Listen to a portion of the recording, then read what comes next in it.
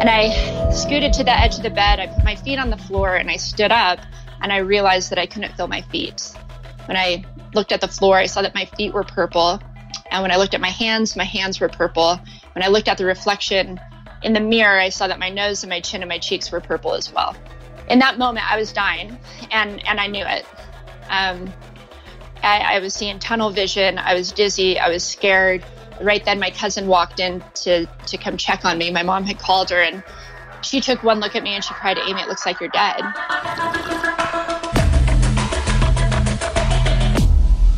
Bulletproof Radio, a state of high performance. You're listening to Bulletproof Radio with Dave Asprey. Today's cool fact of the day is that new research at the University of Helsinki has discovered a new auroral form in the upper atmosphere. Now, you might think, what the heck, Dave? What does this have to do with me? And it turns out that aurora borealis is something that people always dream of seeing. I get to see it occasionally from my backyard, at least the edges of it, and it's super cool. But this is a story about how we thought we knew everything, or at least most of everything, but we were wrong. The reason this is surprising is because these things called mesospheric bores had never before been observed in the auroral zone, and it was considered to be impossible until researchers said, oh, there's an unobserved mechanism of interaction between layers of our atmosphere that we didn't know about. And what this means for you is that if you look around, just really look, you'll find all kinds of unexpected phenomena around you. The problem is that we're taught by ourselves and just by the native operating system of our body that wants to pay attention to things that keep you alive, feed you, and get you laid, to be perfectly honest.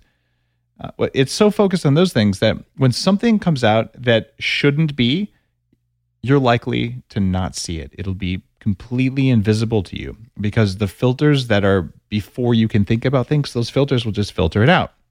In this case, a rare human being noticed that and said, hey, that doesn't make any sense.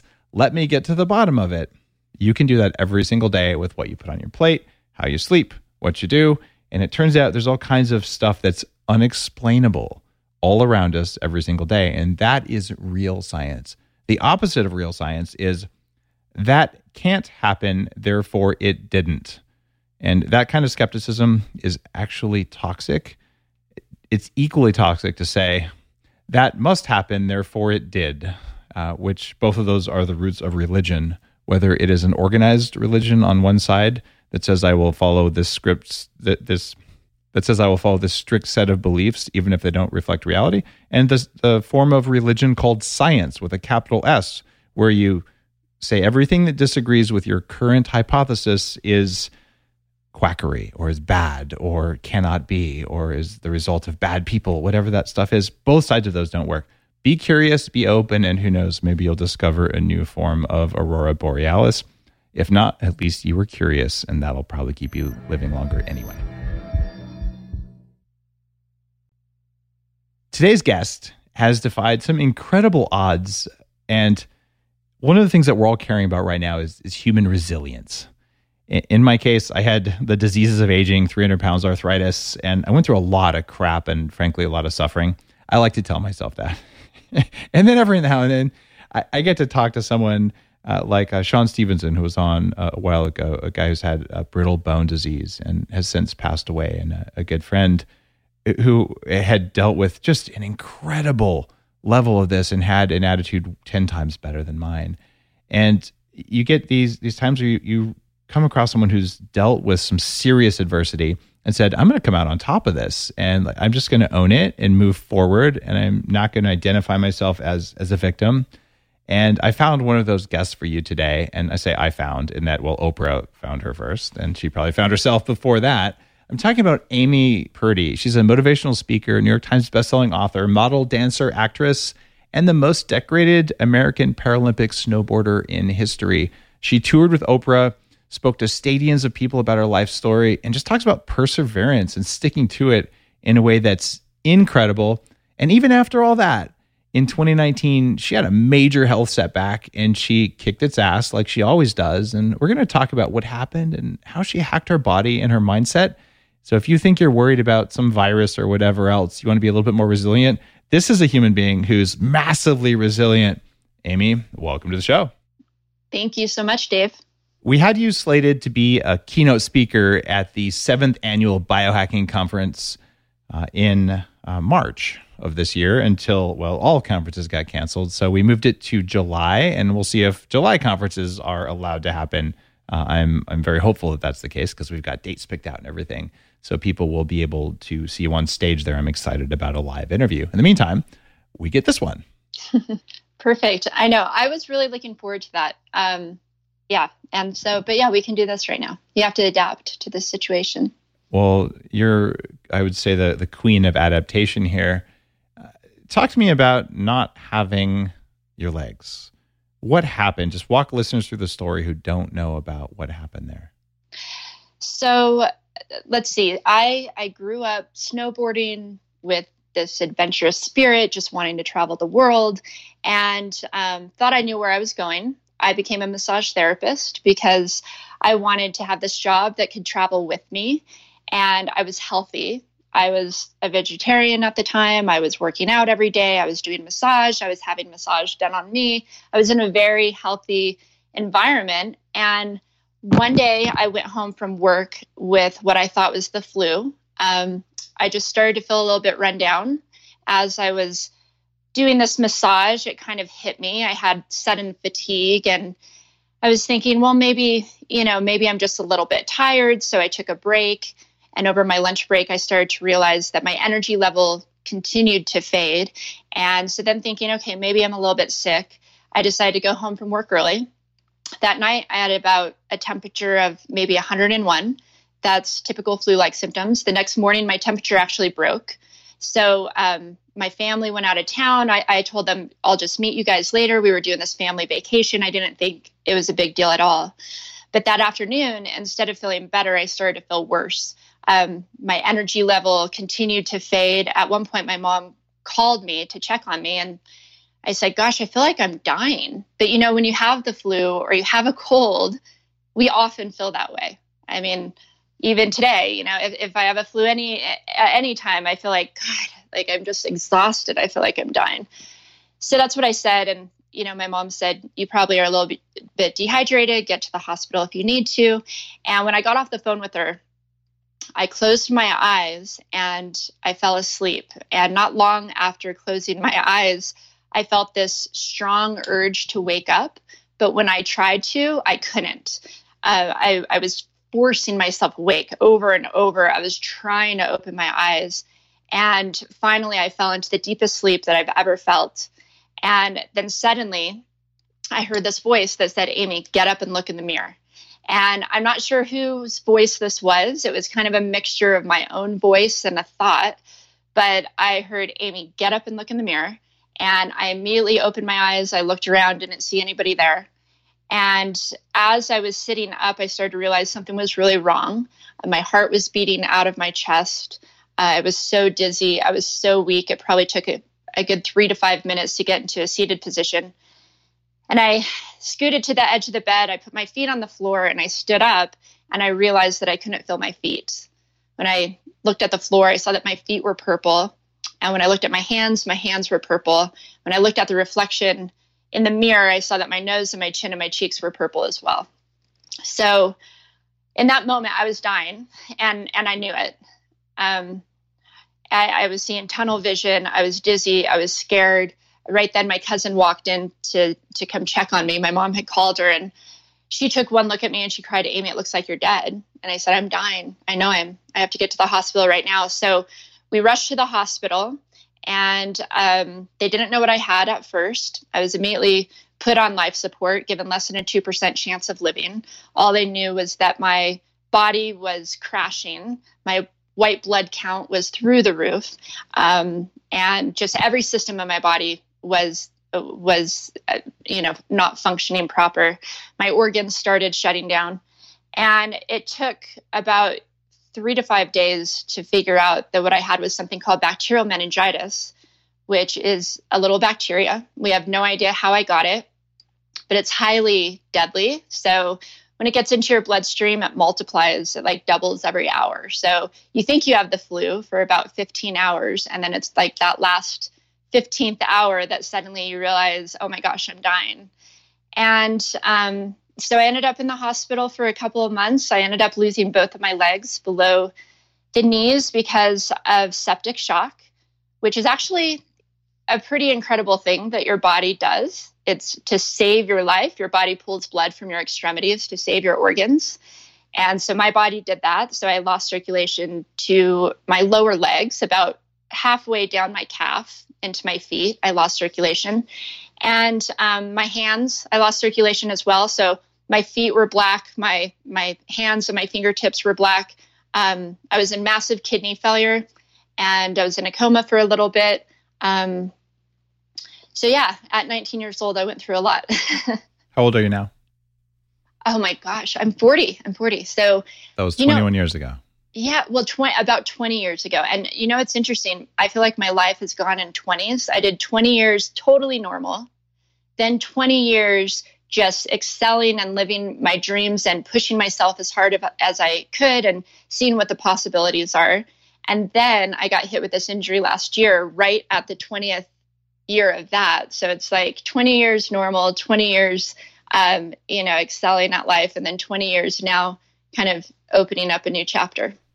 Well, we're going to talk about what happened recently, but part of this is your dad donated a kidney to save your life. Yeah, right? Absolutely. Yeah. And I was thinking about this today because I was thinking, what are the things that helped me get through some of my toughest challenges? And I was thinking, okay, 20 years ago, how did I get through what I went through? I had lost both of my legs at 19 years old. And then I was faced with losing my kidney function and having to have a kidney transplant. I mean, any one of those things on its own would be huge.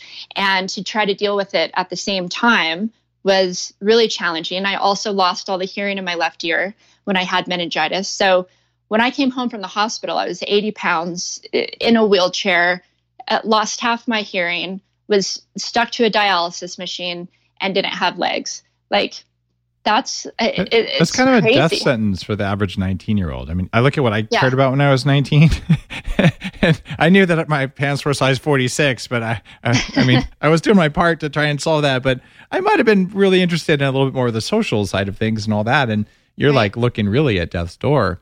Yeah, I was. And even when I survived, I think, it made me have to really dig deep and figure out, okay, like there's certain things I can change. There's certain things I can't. So I decided to really focus on the things that I could change. I decided to focus on what I could do.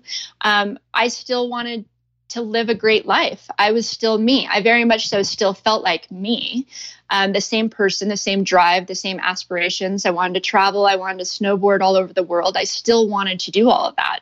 I just now had to figure out how, and I had to get creative to find a way. And kind of going back to my kidney transplant, I was thinking today of like these little things that helped me get through some of my biggest challenges. And a lot of it was just really, mental, like you say, what did you call it? Mind hacking? Yeah. Or I don't remember what I said. Hacking your mind. Yeah. Mind hacks. So I one major thing that I did was I got really good at compartmentalizing because I was dealing with losing my legs, losing my kidney function and needing a kidney transplant, and then losing part of my hearing as well, all at the same time. Wow. And so, and just the leg part alone was massive. I mean, I was a massage therapist. I worked on my legs every day. I was a snowboarder. My plan was to travel the world and snowboard. I needed my legs. And trying to walk in prosthetic legs was so challenging, so uncomfortable, so confining that I really thought, how am I going to do this? There's just, I had no idea how I'd be able to walk, let alone snowboard or run or work out or be active again. So just that alone was huge, let alone, a couple times a week going in, getting my blood drawn for my possible kidney transplant that I needed. And so I realized, I didn't learn this any other way but through experience and just really through survival. But I realized that I learned how to compartmentalize. I learned how to compartmentalize, which was, so one day I would think just about, I'd have a leg appointment to learn how to walk in my prosthetics or get comfortable in my prosthetics. And I would only allow myself to think about that. I wouldn't allow myself to think about my kidney transplant that I probably need, or the fact that I have to use a hearing aid. I would only allow myself to think about walking for that day. So that would consume my whole day. Then the next day, I would have to get blood work done and have a doctor's appointment for, my upcoming kidney transplant. So that day, I'd only allow myself to think about my kidney transplant. Would you describe it as you developed the superpower of focusing or the superpower of ignoring? I think somehow maybe it was both. It was both, okay. Because actually, I definitely can hyper-focus. It's funny that you bring that up, because when I think of all my accomplishments, the things that I've done in my life, I get very hyper-focused. So I kind of shut everything else away and just focus on what needs to be taken care of. It kind of shows. I mentioned some of the things you've done, but there's the whole Dancing with the Stars. Oh yeah, without my legs. And you danced in front of 300 million people at the Rio Paralympics. Right. I mean, you've done very, very big things, and most people who have that ability somehow learn that hyper focus. Did you have that when you were, like, I'm assuming, a pot smoking snowboarder? Snowboard. No, actually, for some reason, no. I don't think I did have that. I was a snowboarder, massage therapist, super relaxed, and didn't really know. I mean, I knew I loved massage and traveling and snowboarding, but I had never really set, huge goals for myself necessarily. I wouldn't want to stereotype, but sort of like, I'm a massage therapist, I want to snowboard my way around the world, is usually not like the highest focus. Yeah. That it's generally like, I'm gonna take things as they roll, which is, by the way, a pretty happy existence for a lot of people. Right. When did the switch get thrown? I mean, was it when you woke up like, I'm dying, when you woke up in the hospital, when your dad looked at you and said, I'm giving you my kidney? Like, there had to be a minute where you're like, holy crap, like, I better get my shit together. When did that happen? It definitely was when I was in the hospital. And I think for me, it really was survival. Okay.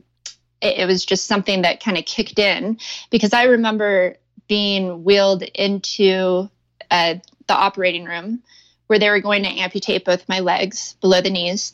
And I was terrified, as you can imagine. I mean, I had no idea what my life was going to be like. I actually never had even seen anybody else with two prosthetic legs before.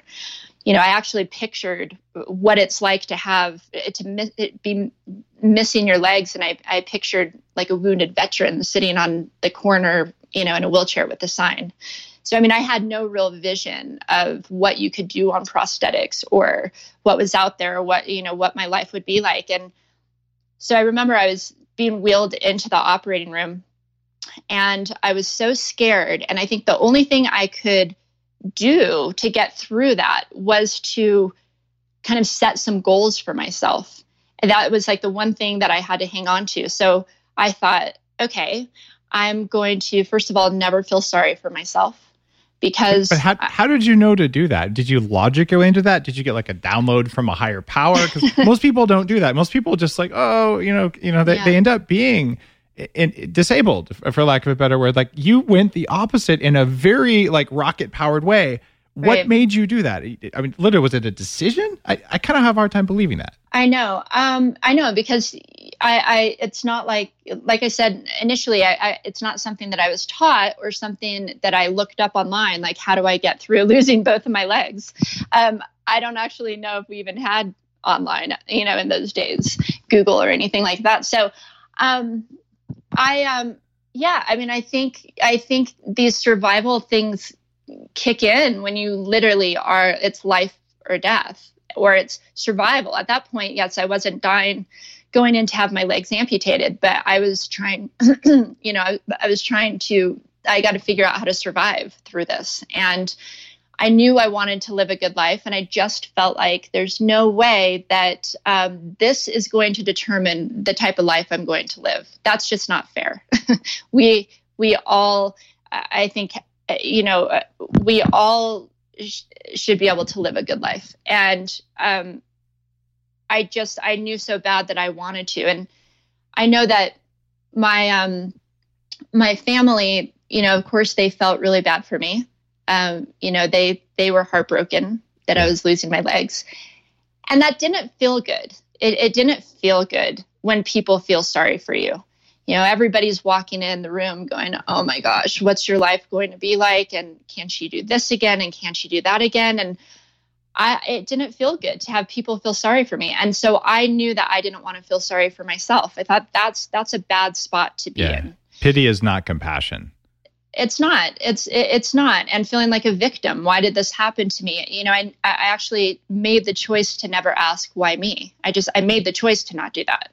And if my brain would go there, I would just, try to focus on something else, because I refused to go into this, why did this happen to me, victim role. And so that was, as I was being wheeled into the operating room, that was the first thing I thought of was, I'm not going to feel sorry for myself. I'm never going to allow myself to feel sorry for myself. I'm not a victim. And so then the second thing was that I was going to snowboard that year, because I had never missed a year of snowboarding before, and I wasn't about to. So I decided that I would snowboard one way or another that year. And then the third thing was just, whenever I figure this out, I'll help other people do the same. Because I felt inside that I could see myself sharing, like, yes, this was hard. Yes, I went through so much, but I made it through the other side. I felt it. I felt it inside intuitively. I knew that I would get through it somehow. So I think those three things, those three goals that I set, just really kind of gave me something to look forward to and hold on to and feel somewhat in control of a very out of control situation. And knowing that I had some control over something empowered me. Did you ever tell those well-meaning, pitying family members and friends, like STFU, like get out of here, guys? Stop it? Or like, how did you handle that? I'm sure. Well, first of all, luckily, really, my family was very positive. At one point, my mom, told everybody, if you're going to cry, you can't come into the room. Oh, good for her. So you had some good support. But I had great support. Everybody dealt with it their own way. I'm sure my parents went home and lost it. But, we really tried to not keep things so positive that we were blind to what was really going on. I was in multiple organ failure. I was losing my legs. I thought I was losing my hands. It was really bad, but we did the best we could with what we had. And we just tried to, nothing puts you in the present moment, like trauma or tragedy or challenge that you have to somehow get through. It just puts you in the here and now. And I think we kind of allowed ourselves to embrace that and just be there and just figure it out one step at a time. Do you worry now? You have an organ. I'm assuming you have to be on immunosuppressant drugs for that. And this is kind of a time when being immunosuppressed is less popular than it once was, to put it politely. Are you concerned about that? Are you taking steps for that? Yeah, it is really challenging, I'll tell you. So after having a kidney transplant for 20 years, and I'll tell you a little bit about how I believe, like, mentally I accepted my kidney, and my body has also accepted my kidney. Thank you for saying that. Go deep on that. Yeah. That kind of thinking is welcome here. Good. Yeah, so I actually, I'll get to that here in a second about taking immunosuppressive medication. Or maybe I'll start with that. We'll see. But you just touched on a lot of things that I wanted to talk about, actually. So, but definitely right now, we want to keep our immune systems up. And I was just thinking yesterday, I take handfuls of immunosuppressive medication every day in order to not fight my kidney off. And that's really hard to want to do that every day when we're trying to boost our immune systems and hopefully not get this virus. So I'm definitely taking major precautions. I've been self-quarantined in my house for about 2 weeks now. So I'm pretty much probably at day 14 right now.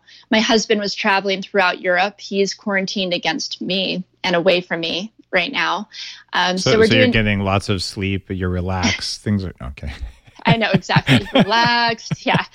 But at the same time, I am trying to do what I can. I can't control the fact that I need to take immune suppressive medication, but at the same time, I can take my vitamins, I can get a lot of sleep, I can take care of myself in other ways. And so that's what I'm focused on. Okay. And, but I'll tell you, so my biggest fear with having a kidney transplant was taking immune suppressive medication. And I really fought the whole concept of having a kidney transplant. I had just lost my legs. I couldn't wrap my head around having a kidney transplant. We were trying to boost my immune system at that time because I had meningitis. We have no idea how that, came about. And now I was going to have to take immune suppressive medication for the rest of my life. So it felt like a catch-22, trying to stay healthy, get through the challenges that I was facing, yet now take immune suppressive medication to suppress my immune system so I wouldn't fight this kidney off. And so I really fought the idea of having this kidney transplant for as long as I could. I was on dialysis, which was so crazy, just going to a dialysis center and hooking up to a machine and only being 19 years old, looking around and seeing everybody else who literally was, Oh yeah, I've done dialysis. It's definitely an experience. Really? I didn't know you've done it. Yeah, I did it just recreationally. Well, that's fun. There's a special filter you can use that pulls out autoimmune molecules, right? Different than the normal dialysis filter. And I did that with ozone. I do that probably every quarter. I'm going to do an episode on that soon. Oh, wow. It's an anti-aging technique. Yeah, but basically, you sit there for 2 hours with a needle in each arm, and it's not the most relaxing procedure. It's not. And it made me really sick. It pulled out all the minerals in my blood, as well as, the bad stuff and the good stuff. So that was part of the reason why I was 80 pounds and sick and, hooked to a machine to survive, basically. But yet still, the idea of a transplant terrified me because I didn't even like taking Advil, let alone immune suppressive medication for the rest of my life. That's something you commit to for the rest of your life. They tell you from the beginning you have major side effects from these drugs. They told me you lose the hair on your head, but then you grow hair on your face because of the steroids that you have to take. Your face gets full because of the steroids. You could have diabetes because of the steroids, just all the things that could happen. And so I was terrified to even make that decision. But then we decided to just follow through with getting everybody in my family tested to see, well, can anybody even donate to me in the first place? And would it be a family member? And my sister and my mom actually matched in blood type. And then my dad and I matched in blood type. And we didn't just match in blood type, but they look for 6 different antigens that they match up. If you have a twin, you'll match 6 out of 6. And usually you get 3 out of 6 from a parent. But my dad and I, we matched 5 out of 6. So we matched almost like a twin. And that's really rare. And so that's kind of the only information that I really needed to be able to kind of switch into a different mode instead of fear. I was excited to do this. And I thought this is an opportunity. I matched with my dad. So I decided to go through with the transplant. But leading up to it, I did everything I could to mentally accept it. Instead of fighting it, like I have to have a transplant. No, I'm choosing to have a transplant. Instead of thinking of all the bad things that the medication was going to do to me, I was thinking how great of an opportunity this is that I even get to have a transplant, that I get to have a new kidney that's going to work well for me. I felt so grateful every single day. And I forced myself to think that way. I felt that way, but I also made sure that I was thinking that way. So leading into the transplant, I did everything I could to really just mentally embrace that this is, this was happening. There's nothing else I could do. We tried everything we could. And what a blessing that I matched so well with my dad. So we did the transplant. And that first year is really it can be scary, because they say if you're going to reject your kidney, it's going to be within that first year. You're on 30 pills a day of immune suppressive medication, completely crashing your immune system, antivirals, antibiotics, all types of medication. And I really just every day did my best to focus on being grateful for what I had. And I chose to look at my medication not as, I'm taking all these pills with all these side effects. I chose to look at my medication as, these are healthy for me. These are keeping me alive. This kidney is allowing me to live the best life possible.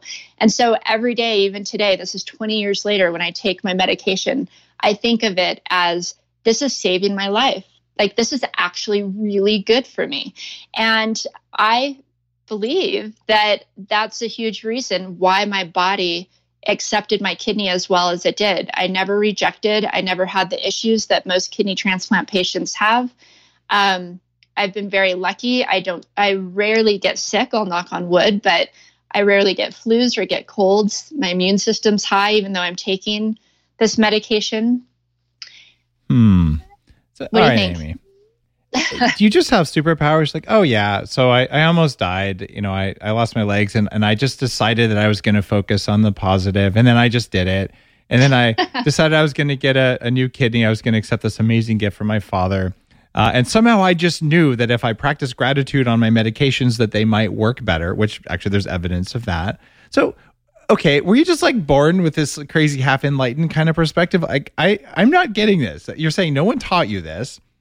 I mean, how do you know to do these things? Because this is why most people listen to podcasts and read books and go to church, is to figure out these practices. And you're like, oh, I just did it when I wasn't snowboarding. Like, come on, tell me how it really worked. I'm happy you're asking me these questions, because it's making me, dig a little deeper into like, how did I do that? But you've told the story at least 10,000 times in interviews. I've told it, but not this part of the story. Okay. We're talking about stuff that I normally don't talk about. Good. So that's why I probably don't have all the answers here, but I do know, it's almost, okay. I don't know. I mean, I grew up listening to Deepak Chopra and Wayne Dyer. He was just on the show. How cool. I love Deepak. He's great. He's amazing. He endorsed my book. He's amazing. But I grew up listening to him. I grew up listening to Wayne Dyer. Being a massage therapist. You were more connected to your body. Okay, keep going. That's a big hint. Okay, keep going. Okay. So, being a massage therapist, it was like meditation for me. You're quiet, you're relaxed, you're connecting with somebody else's energy. You're not distracted. You're not thinking of, Instagram or anything else going on in the world or anybody else. It really was kind of meditative for me. And so I think that I was more connected to my body, like you said. And I also felt so out of control. And listen, I cried and I fought everything that I went through, and I was scared for my future, and I had no idea what my life was going to be like. And I had moments of depression. I went through all the emotions that anybody would go through with sudden change and losing your legs and not seeing a clear path of how to, have a good life. But I think I started to just focus on what did I have, using what I did have. And all I really had at that time was my thoughts. I mean, I've looked back on some of my journaling, and I've said, you can't control what happens, but you can control how you think. Like that's what all I had was, how am I going to think about this situation so that I can continue to live a good life? And so a lot of these, I guess, things that I look back on that were techniques that got me through, I didn't look at them at the time necessarily as techniques. I didn't think,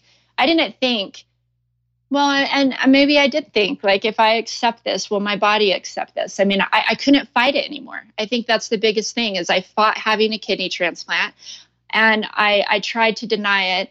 And I was so terrified that I just couldn't visualize my life with it. And once I accepted it, once I decided I can't fight this, I'm either going to be healthy or sick. So let's go the healthy route. And whether or not I have to take medication or not, whether or not there's risk or I could reject my kidney or not, that was still ultimately the best direction for me to go in. So I wouldn't be hooked to a machine for the rest of my life. And so I think once I decided to step into that and kind of own it, I was able to accept it. And I didn't want to fight it. I thought I want to live a good life. So I needed to accept my circumstances. And eventually I was able to embrace it. But I think it started with just not fighting it and thinking, okay, how do I accept this? Okay, instead of thinking, this medication's horrible for me, I can't believe I have to take this for the rest of my life. What if I do the opposite? Oh, this is actually really good for me. This is actually what's keeping me alive. And that makes me feel good. And that makes me feel empowered and makes me feel in control. And so I kind of started realizing if, my initial thoughts were negative and were scared and were out of fear. But if I decided to do the opposite, which is, embrace what I'm doing right now, try to learn something from it, then maybe I could get through this and maybe I can continue to live a good life. Okay. So does that answer? It makes sense. You're one of the few people who I would say 80% thought your way through this sort of thing. There's a lot of just listening to your words, decide, think, reason. But at the same time, you were steeped in Deepak Chopra, Wayne Dyer, and being a massage therapist. And most massage therapists who are good at their craft are super energetically sensitive. They sense where the person needs it. Just like most acupuncturists, they learn, oh, this is where the other person's body needs it. So you had some degree of feeling that fed into your thinking, and then you rocked it. Well, very, very well done. And that was just your practice run. Because what happened in 2019, just last year? What if there was a way to feel younger for longer? Well, there is. Your body needs something called the NAD+ molecule to help you age well. When you're young, your body makes a lot of NAD+, and that helps you make energy, it helps you keep your DNA healthy, absorb nutrients well, and it protects your cells from stress. But once you hit about 30, your NAD+ levels start to drop. The good news is that longevity scientists have found some things that can help, like niacin, niacinamide, and Niagen. They help your body make more NAD+ even as you age. All three of these are in an amazing formula called Qualia NAD+. Check out Qualia NAD+ risk-free for up to 100 days at neurohacker.com/Dave15 to save an extra 15%. That's neurohacker.com/Dave15, Qualia NAD+. It's what I use. Everyone's talking about red light therapy beds, and for good reason. There's a company called ARRC LED that's building an entirely new class of LED devices. ARRC LED beds integrate proprietary scanning technology and frequency protocols to shape the delivery of 6 different wavelengths in dose-optimized photobiomodulation. Yes, that's a lot of words. What it is, though, is that photobiomodulation improves the underlying energetics of the cells in your body. And those changes can benefit nearly every tissue and organ and system in your body. You change your cells and you change your life. For more information, visit arrcled.com. And that was just your practice run. Because what happened in 2019, just last year? Yeah, it's funny that you bring it up that way, because I feel like the universe was saying, like, okay, you did it before, but can you do it again? Yeah, it was too easy the first time. So come on, we got something special for you. What happened? Right. So last year is almost exactly a year ago. Let me think. I'm trying to think how it even began, because it started very, very slowly. So up until this point, I was snowboarding 4 to 6 hours a day. I also go to the gym every day, healthy. I have a 3-story house. I've got 2 prosthetic legs. I'm walking up and down these stairs every day, walking through airports every week. I've gotten to. And by the way, airports are not for immunocompromised people, and you just do it every week for a long period of time. So your resilience is kind of up there. So keep going. Yeah. Well, I'm doing the things that the doctors. I'll tell you, the doctors originally said I'd never be able to do. So maybe there was just a little bit of, being rebellious there. Like, yeah, rebellious snowboarders. Yeah. It's in us. It's in our blood. So up until last year, I function completely normal. And I'm walking through multiple airports a week. That's, if you walk through the Atlanta airport, that's a big airport to walk through. My legs rarely bothered me. They're literally extensions of me. And that's how I've chosen to look at them. And so everything was going great. And I had a flight to Vegas to do a speech. And then I was flying from Vegas to Nebraska to do a speech. And then I was flying back home to Denver. And when I was in Vegas, I was getting ready to do this talk. And I left my hotel room and I walked to the elevator. And my calf was cramping. And I thought, oh, that's weird. Maybe I put so you put these liners on your legs that are kind of shock absorbers. And you put that on before you put the prosthetic on. So if you can imagine too, I've got about 10 inches below the knee. I have my full calf. I've got my tibia, my fibula. I just don't have like my ankle and my foot. And so below the knee goes into this socket. And that's how you wear your leg. And the socket is carbon fiber. Actually, I totally want to see it if that's here. Oh, wow. Look at that. This to me is like the miracle of modern engineering. It's the coolest thing ever. Okay. It is, but it's literally just pipes bolted together. If you look at it, it is like, those are bolts. It's got Allen wrenches. Allen wrenches. You guys have to see this on YouTube, by the way. It's fascinating. Okay. Yeah.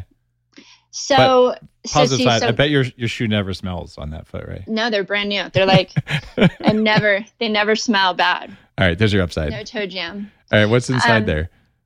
So it's hollow. Okay. And you probably can't see. Yeah, I can see it. It's lit in there. There's like a bolt hole in there or something. Exactly. And so, and then here's a little button. So basically, on my leg, I've got this liner, this like shock absorbing sock, kind of like a rubber sock, if you can imagine. I roll it up my leg and it has, here, let me show you if I can, it has the bolt. Thank you for showing me. This is so interesting. Yeah. So this bolt goes into that rubber liner. Oh, wow. And that's in your sock. It's in my sock.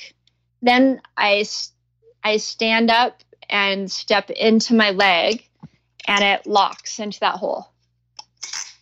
Yeah. So then you're locked in there. Yep. And then to take my leg off, I push this button and it releases my leg. So when you'll see pictures of me of, or dancing or snowboarding, walking around. This is pretty much my real leg is in here. Some people think that you're amputated like at the knee. No, everybody's different depending on what situation they had. But I got very lucky that my doctor, my surgeon who did the amputations, he knew that I snowboarded and wakeboarded and was athletic. And so he left as much kind of calf as he could so that I'd have leverage and have more muscle mass below the knee. And I think because of that, it's given me a lot of control over my legs. Fantastic. But you got a blood clot in your calf, it sounds like. I did. So basically, walking in carbon fiber legs is not normal. At dancing in carbon fiber legs, snowboarding 6 hours a day in carbon fiber legs is not normal. Your body's not made to have carbon fiber pushing into it, especially being that active. And so when I look back on the last year, there were moments where my calf would hurt because my prosthetic was pushing, like the back of my prosthetic back here, which is just all carbon fiber, was pushing into my calf. So we kept trying to fix it. I would go to my prosthetist. We kept trying to fix it, but we didn't think it was that big of a deal. Every time it would happen, I thought I was just bruising my calf, not actually doing anything major. But little did I know, I was actually damaging and injuring my popliteal artery. And your popliteal artery is your major artery that feeds blood below the knee. So you have your femoral artery, which is your main artery that goes down your thigh. It turns into your popliteal artery behind your knee, and then it splits into 3 arteries below the knee. So I'm doing this speech in Vegas. I feel a cramp in my left calf. I don't think too much of it. I fly to Nebraska. I do another speech.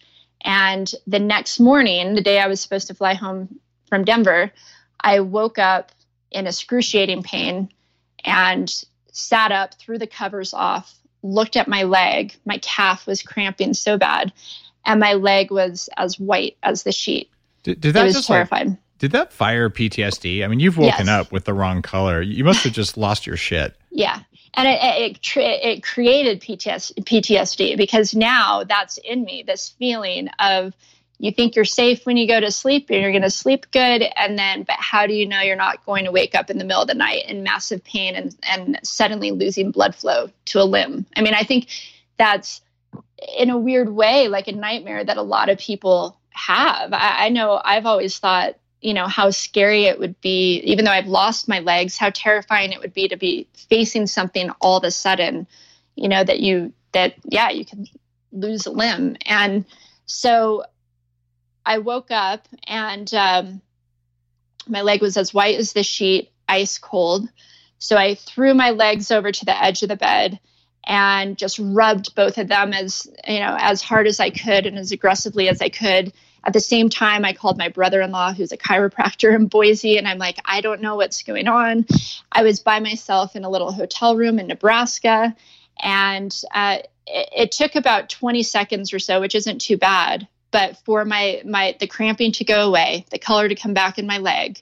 And I thought, okay, I just need to get home as quickly as possible. I did not want to be in Nebraska going to the emergency room. I also Googled blood clots, and everything that popped up was like deep vein thrombosis. Well, that's in your veins. And usually with that, you get swelling and redness. And I didn't have that. My leg was actually the opposite. It wasn't swollen. It wasn't red. It had no blood. And so I thought, okay, I don't have deep vein thrombosis, but I jumped on an airplane. I sat in a wheelchair. Actually, I got crutches from the hotel, crutched down to my car. Once I got to the airport, sat in a wheelchair, ended up flying home, which was only an hour away, went straight to the emergency room. And I even said to the doctors, I said, you guys are probably going to think I'm a little crazy because my leg feels okay right now. But this morning, I swear it lost full blood flow. So they did an ultrasound and they came running in and said, we know the problem. You've got a massive blood clot from your hip down every artery of your left leg. My entire leg was every artery of my left leg was one massive blood clot. And so then started this, this whole new journey that I'm on of fighting to get back and really having to fight. What I went through 20 years ago, I realized some mental stuff is what helped me get through it. But this time it's actually been more physical. Like I've had to knock down doors to find doctors to help me. I've had to really put different types of therapies, into my day to be able to try to coax my body, not into just healing, but more than healing, like regrowing arteries. There you go. And so, yeah, so the scary thing though, at the beginning was that the doctors initially didn't want to touch me because I was already an amputee. And a lot of these doctors deal with people who are amputees because of diabetes, because of vascular disease. So they're used to seeing amputees with blood clots. But the reason these amputees have blood clots is they were sick, and they're 80 years old. I mean, I'm still, I'm 40 years old, but I'm an athlete. I was perfectly healthy a week before. So this was not normal for me. But I actually had to fight that because the doctors would say, one surgeon said, we've never revascularized an amputee before because you're already an amputee. You already lost your leg. And I was like, okay, but my legs have been perfectly healthy. That's the difference. Like, and at that point, my leg was going to die. I did not have blood flow. I had basically a spider web of vessels keeping my lower leg and calf alive at that point, and that was about it. So I was able to convince one surgeon. I said, I'm not leaving the hospital until you guys get in there and do something, because I actually knew somebody who had a similar situation and they did surgery. They were able to go in and remove this blood clot. So I pretty much said, I'm not leaving the hospital until you guys go in there and at least try. And they were scared of making things worse. They said, all it would take is just nicking the artery. All of a sudden, you're losing your leg above the knee. And at that point in my mind, I thought, well, I'm probably losing my leg above the knee right now anyways. And so luckily they went in. They were able to remove the blood clot from my knee to my hip, thank goodness, but they couldn't remove the blood clot from my knee down. And so I left the hospital about 2 days later, felt, I was so mad and so frustrated. And basically they had said, we can't help you. We don't know how long this blood clot's been in there. And basically, you're going to have to just get used to life not being what it used to be. When doctors say that, I think you should just fire them. Is that? Well, and I tried, but sorry, and I did. Maybe not, because you're just doing. But when they say that, what they're saying is we don't know. But to tell you to just accept it instead of we don't know, but we'll help. That seems so negative. It was incredibly negative, and they, of course, thought they knew more than me, but I thought I knew more than them for sure. And so this all happened over a weekend. So we were trying to call every vascular surgeon. I called everybody I could. I called Dr. Oz, who's a friend of mine. He's such a good human. He's such a good guy. And he got me in touch with who he knew was top vascular surgeons. I had friends who are Boston bombing survivors, and they put me in touch with their vascular surgeon. So I was on the phone with him. I was sending him all the ultrasounds, and I was getting the same information from everybody, which was they all agree. Yeah, that there is not much you can do with arterial, because this was in the artery. This wasn't in the vein. This was not deep vein thrombosis. This was an major arterial occlusion. And the challenge is that if these blood clots stay in your arteries for more than a week or two, they become concrete and you can never remove them at all. And there was just this whole challenge with, they had done this surgery. I had this huge incision in my hip where they went into the artery. So they couldn't try other methods because I could bleed out. There was just all these different challenges. And it was the first time that I felt like, no, doctors are supposed to help me. Like, doctors have always been able to help me. And this is the first time that nobody can help me. And no matter how positive I was 20 years ago, I was sitting in my hospital bed, just wailing, just crying, because I was thinking, you've got to be kidding me. There's got to be something we can do. Somebody's got to be out there who can help me. And so they released me, they sent me home. And I went on a mission. That's when I started calling everybody I knew and trying to figure out, how do I get to a doctor that can help me? And we had figured that I would maybe get on a private jet that a friend had set up, fly me to UCLA. I had already been set up in their system, and I was going to try to see those doctors. But I got lucky that, So I went into the emergency room just a few days after the surgery. They released me. My leg was turning blue. I went back to the emergency room. They did an ultrasound. They said, your leg's even worse than it was before. It's completely occluded. There's not even, much of a spider web of vessels giving blood to my lower leg. And they said, you need to call your doctor, their surgeon who did this, and see what he'll do. And I said, he's not going to do anything. He already told me he's not going to do anything, that I have to live the rest of my life like this. But I decided to call anyways, because at this point I didn't know where else to go. So I called that Monday morning to try to get back into my surgeon. And the receptionist said that he was out of town, but his partner was there. And if I wanted to see his partner, and I said, sure, I'm willing to see any vascular surgeon I can at this point. And so I went in to see his partner, and he was a much older surgeon. And he did an ultrasound on my leg, and he looked at me and he said, you know what? You remind me of my 3 daughters. And if one of them was in this situation, I would do anything I could to help her. But then he sat there and he just said, what am I going to do with you? What are we going to do? But just hearing that, I felt some level of hope. I thought, somebody is willing to try something. You have an unfortunate situation. You're kind of a big deal. That means that if a surgeon goes in and does something that he would do for himself or his own children, and something bad happens, whether you lose more of your leg or you even die, his license and his career is total, and his family are at risk for that. So the better known you are, the harder it is to get cutting edge care, right?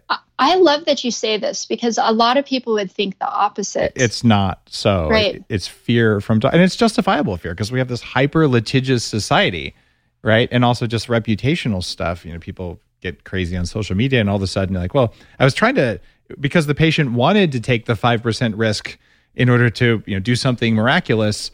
We both agreed, and she signed all these papers, but still my reputation gets dragged through the mud. And it's not fair. And to the doctors who do it anyway, man, hats off. Like that is a form of courage that's rare. What did he do for you? Did he step up and do something? He absolutely did. Oh, I love it. Yeah, it was amazing. And he said, I've got a couple tricks up my sleeve. I've been at this for a while, but he was like, we got to get you in right away, which is a risk, because they did this previous surgery. So I had this big incision in my hip to open up my artery.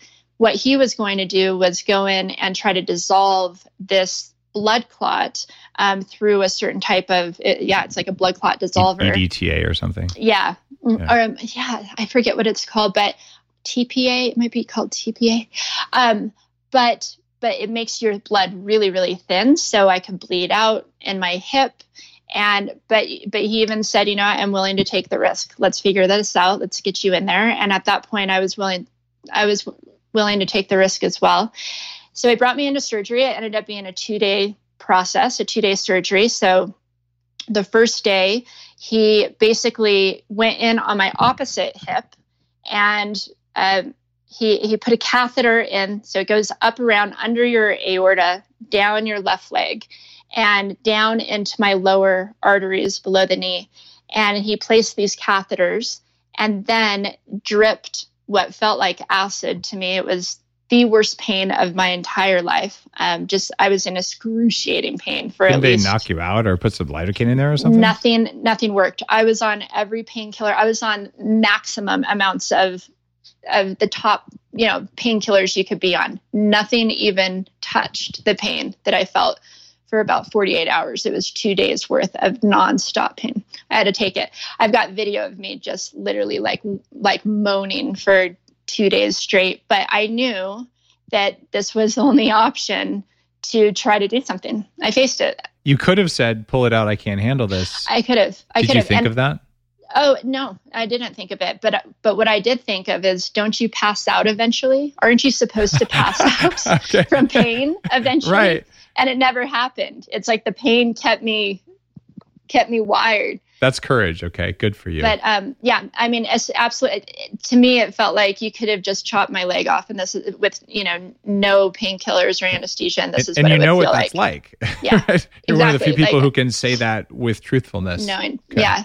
Wow. So excruciating amounts of pain, and so then he brought me into surgery the second day, and used what he said was like, it was like a rotating, brush to just plow through, every artery. And I think he spent 5 hours, which the nurse came in and said, I've never seen him do this on a patient before. I've never seen him. Usually he goes in, he does what he can, he steps away. He did everything he possibly could to save your leg. I love old doctors who have 20, 30 years of experience. They have something special. And his ability and willingness to do that, that's a lifetime of achievement right there. And you're like, wow. I know. I agree. And I just think, thank God, there's always these angels that step in. At least I've been very lucky that at some point, if I don't give up, somebody is there who can help me. But I mean, in this case, I really had to knock down doors. I really thought I wasn't sure if I was going to get through this until I found him. Yeah. And so basically he was able to get this blood clot out. 2 out of the 3 arteries below my knee opened up. 1 artery stayed closed, but we weren't too worried about it because your body can adapt. I mean, so his hope was to open one artery below the knee, and he was able to open 2 out of 3 arteries below the knee. And so I went through about 4 months of just recovering from that. My leg was massively swollen, still had weird circulation issues. In fact, as the months went on, even though all my ultrasounds were running clear, my leg would turn purple and blue. So I was up on crutches at this point, on one prosthetic leg. And when I would get upright on my crutches, my leg would turn purple and then would turn blue. And yet all my ultrasounds were running clear. And so he introduced me to another surgeon, because he basically said, I don't want to do anything else because I've done so much that sometimes you can go just a little too far. And he was a little bit nervous to just take it any further. But that's also the wisdom that comes with age, right? To know that. Yeah. He knew. But he knew somebody who was willing to jump in. And so I met this other amazing surgeon. His name's Dr. Mubarak. And he's here in Denver. And he's a 3-time Ironman. And so he's an athlete himself. And he came in to my room with so much energy. And he just said, okay, we're going to go in. We're going to figure out what's going on. If I have to plow through more arteries, I'll do that. Like, let's do what we need to do to get you snowboarding again. And so we set the surgery up for 2 or 3 days later. And what he found when he went in was, yes, so Dr. Cooper had totally cleared out all the blood clots. Thank God, if he didn't do that, I wouldn't be where I'm at today. But the trauma of what my arteries went through shrunk my femoral artery, which your femoral artery is usually, let's say like a nickel, or pretty big, right? It's like a pipe of blood. My femoral artery was shrunk down to a string. To a string. When you look at the ultrasounds, you just can't believe any blood was getting through there at all. And that was just from my body, just the trauma of what my body went through. And so he went in then, did an angioplasty, and you do it while you're awake, a lot more pain too. Where they put balloons in all the arteries and expand the balloons to try to stretch out the arteries, bring more blood flow below the knee. So he did that. And then he was the first doctor to prescribe the hyperbaric oxygen chamber for me. I was going to ask about that, because hyperbaric, just your body's crying for oxygen. You can just put it in there. How did that make you feel? Well, I'll tell you. So, it was a process. I did surgery. A few days later, started hyperbaric. I did it for 3 hours a day, 5 days a week for 6 weeks straight. Didn't take any days off except for the weekends, because I did it through the hospital. And I'll tell you, I didn't really notice anything at the time. But what I did notice, it was the first time that I didn't cry. It was the first time I didn't have anxiety, because I was actually doing something. I felt like I was taking action and doing something for myself, and that was empowering. Up until this point, I felt so out of control of my situation that at some point every day, I would cry because I just felt panicked and overwhelmed. And I started doing the hyperbaric oxygen chamber. After a month of doing that, I realized I had no anxiety, didn't cry, because I was taking action. And so just that alone was healthy for me, just mentally. And so I ended up doing 5 weeks of that. I didn't really notice anything during that time. My leg was still kind of recovering from the past surgery that we did. And then something a couple months later happened that could have been really bad, which was I went in for an ultrasound 1 week. Everything was clear. I went in for an ultrasound a couple weeks later. We noticed that my popliteal artery had drastically narrowed, and my surgeon was sure that it was going to close.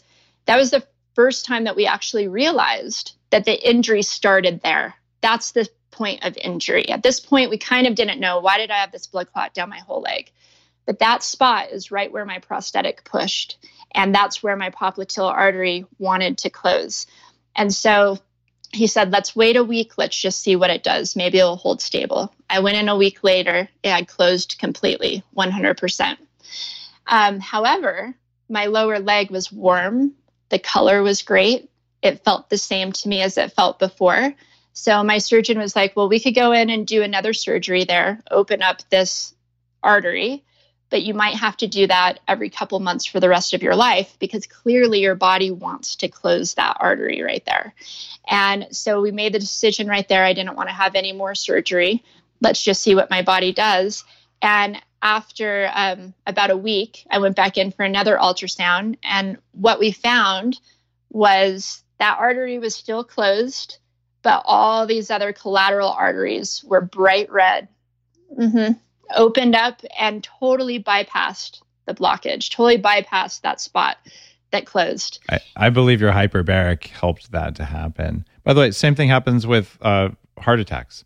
If you don't have surgery and you don't die from it, your body will over time grow those things. It's incredible. And if you give it time. So time was definitely a huge part of this because at the beginning, the reason that artery closed and I ended up with a massive blood clot was my body didn't have time to create any more arteries. That happened so quickly. But this time it did have time because we were in there expanding my arteries. I was doing the hyperbaric.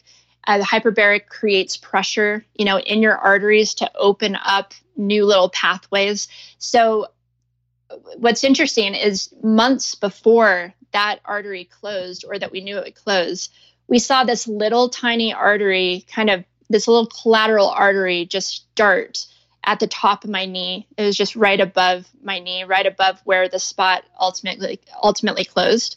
And it's like it knew that spot was going to close. And once it did close, suddenly that artery became just as big as my popliteal. Now it runs right alongside my popliteal. It literally just bypasses the spot that closed.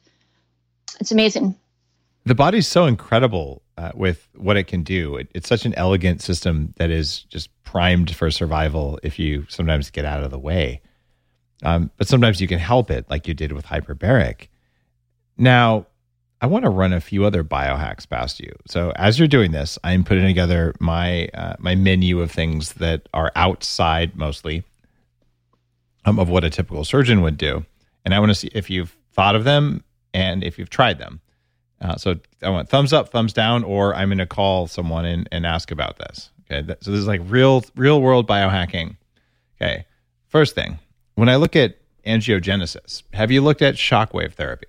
Does anyone talk to you about that? No, but I do the beamer. Do you know the beamer? I do know the beamer, the EMF sorts of things, which is a very supportive therapy. I do a lot of pulsed electromagnetic frequency work at 40 Years of Zen on the brain and others, and that can raise, I know that there's evidence that that'll grow nerve growth factor, which you probably need some of in your leg also, but I don't know about whether it's going to raise VEGF, which is what you're looking for. VEGF is what causes your vascular system to grow. So shockwave therapy, I know that it grows new blood vessels because I have used it on a certain male organ that likes to have lots of blood flow. And holy shitballs, it grows new blood vessels, like unbelievable new blood vessels. Without going into too much crass detail, I will just tell you that everyone's happy about that who's tried it. And what this is sonic shockwaves. And you can do them depending on how deep the veins are or the arteries that you need to go for. But you can do this topically. And I know that it causes angiogenesis because there's been studies and because I felt it. And I mean, your surgeons can talk about risk and all that stuff, but they might not have put those things together. Has anyone talked to you about VIP nasal spray or lozenges, or even, do you know what it is? No. See, this makes me mad. Vasoactive intestinal peptide, VIP, is something that raises levels of VEGF, which is the compound that causes you to grow your new vessels throughout the body. So if you can raise VEGF, you're going to be very, very happy with what happens there. And VEGF is vascular endothelial growth factor. I was trying to think, what did that stand for? And so when you get VIP up, VEGF usually goes up, or you can also take VEGF. So you're trying to grow these things. Why don't you get these compounds? Because they're not pharmaceutical drugs. Yeah, absolutely. Okay. So that would be useful, but no one's ever told you to do these things. Hyperbaric, thumbs up, you did it. Yes. And have you ever heard of intermittent hypoxic therapy? Is this where you stop the blood and then it flows? Yeah, there's 2 ways to do that. Okay. 3 ways to do that. One is, stop blood, like with a blood flow restriction training with a band, right? And that works very well. And guess what the bands do in studies? They crank VEGF through the roof, which is really good for you. So that said, I don't really like the idea of bands where you've had all these arteries compressed in surgeries. That seems icky to me, but I could be wrong. What am I, a doctor? No. So you can also do intermittent hypoxic therapy with one of the machines we use at Upgrade Labs, which allows you to breathe air that has no oxygen in it. So you get your blood oxygen levels down to about 87, and then you breathe pure oxygen afterwards. Oh, wow. And again, VEGF goes through the roof, and all of your cells that need oxygen can get oxygen because your body resets its hemoglobin sensitivity levels, for lack of a more detailed description. There's also a machine that we have at Upgrade Labs called CVAC, which allows you to go up to the height of Mount Everest, and then, but just for 20 seconds or 10 seconds, and then back to sea level. So you go up, down, up, down. And it takes all the vessels in your body and it pumps them.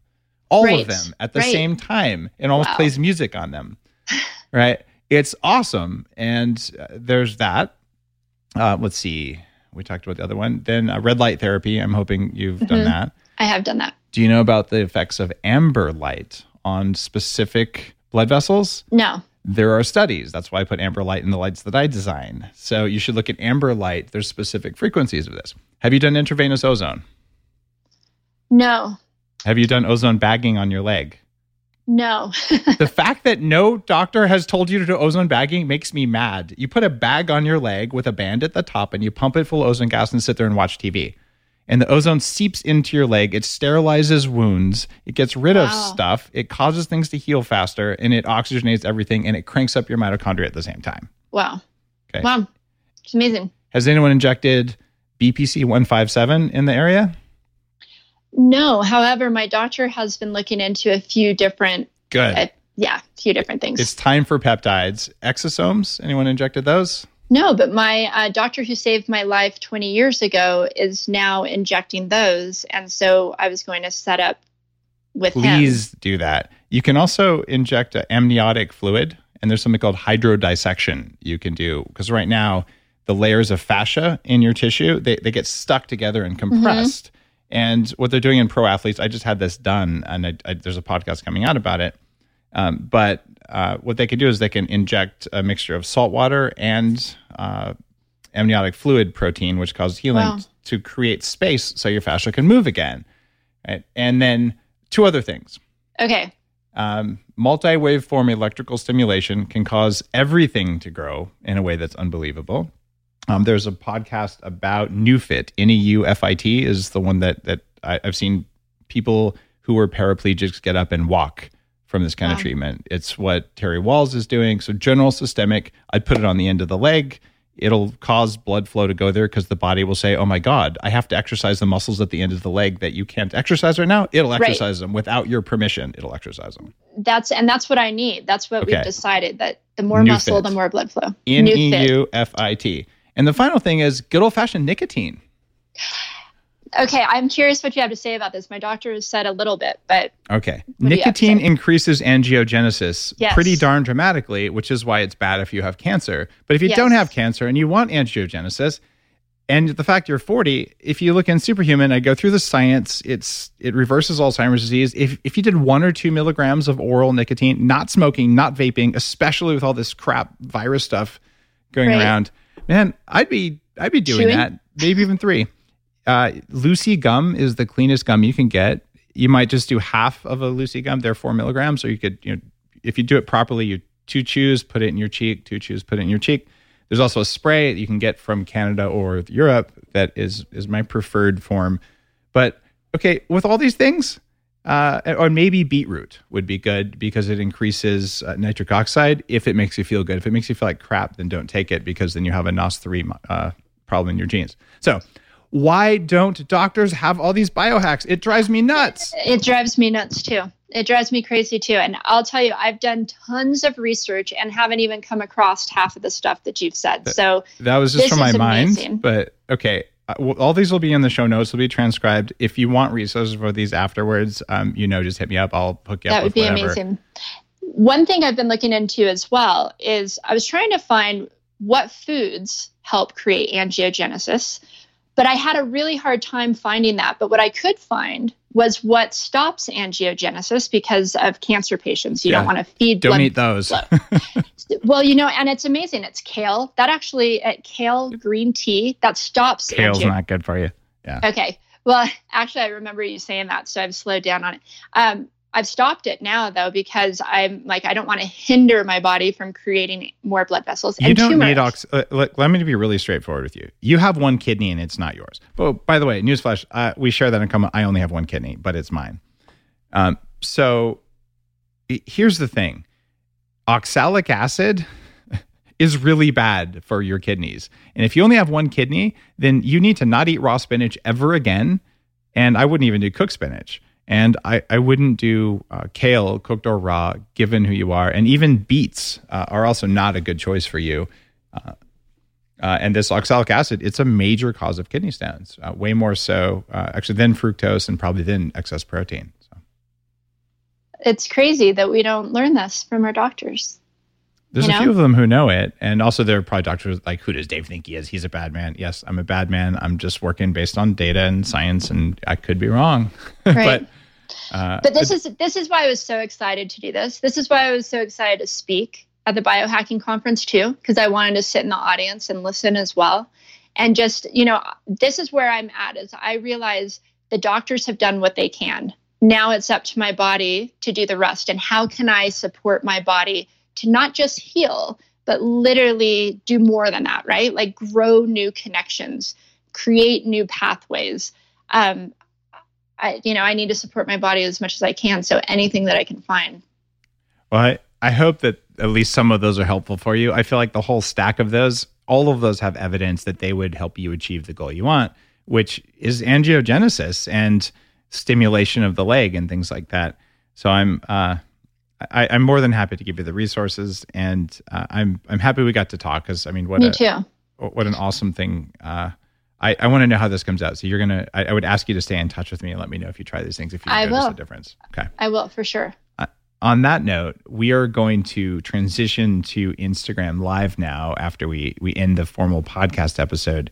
If you enjoyed the podcast so far, Amy and I are going to be taking live questions. All you have to do is follow me, dave.asprey, and anytime I do a podcast and it works out for the guest, I'm going to let you guys ask live questions. And then the podcast itself comes out in a little while, which encourages people on Instagram to subscribe to the podcast on iTunes. And if you're on iTunes, follow me on Instagram, and I will let you talk with awesome people like Amy Purdy.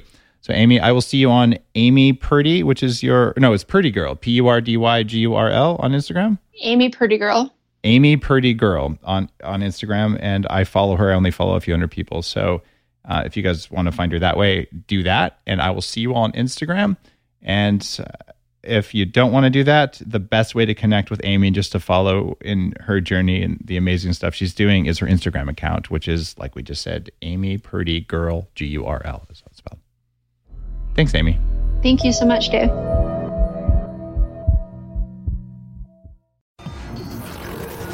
The Human Upgrade, formerly Bulletproof Radio, was created and is hosted by Dave Asprey. The information contained in this podcast is provided for informational purposes only and is not intended for the purposes of diagnosing, treating, curing, or preventing any disease. Before using any products referenced on the podcast, consult with your healthcare provider, carefully read all labels, and heed all directions and cautions that accompany the products. Information found or received through the podcast should not be used in place of a consultation or advice from a healthcare provider. If you suspect you have a medical problem or should you have any healthcare questions, please promptly call or see your healthcare provider. This podcast, including Dave Asprey and the producers, disclaim responsibility for any possible adverse effects from the use of information contained herein. Opinions of guests are their own, and this podcast does not endorse or accept responsibility for statements made by guests. This podcast does not make any representations or warranties about guest qualifications or credibility. This podcast may contain paid endorsements and advertisements for products or services. Individuals on this podcast may have a direct or indirect financial interest in products or services referred to herein. This podcast is owned by Bulletproof Media.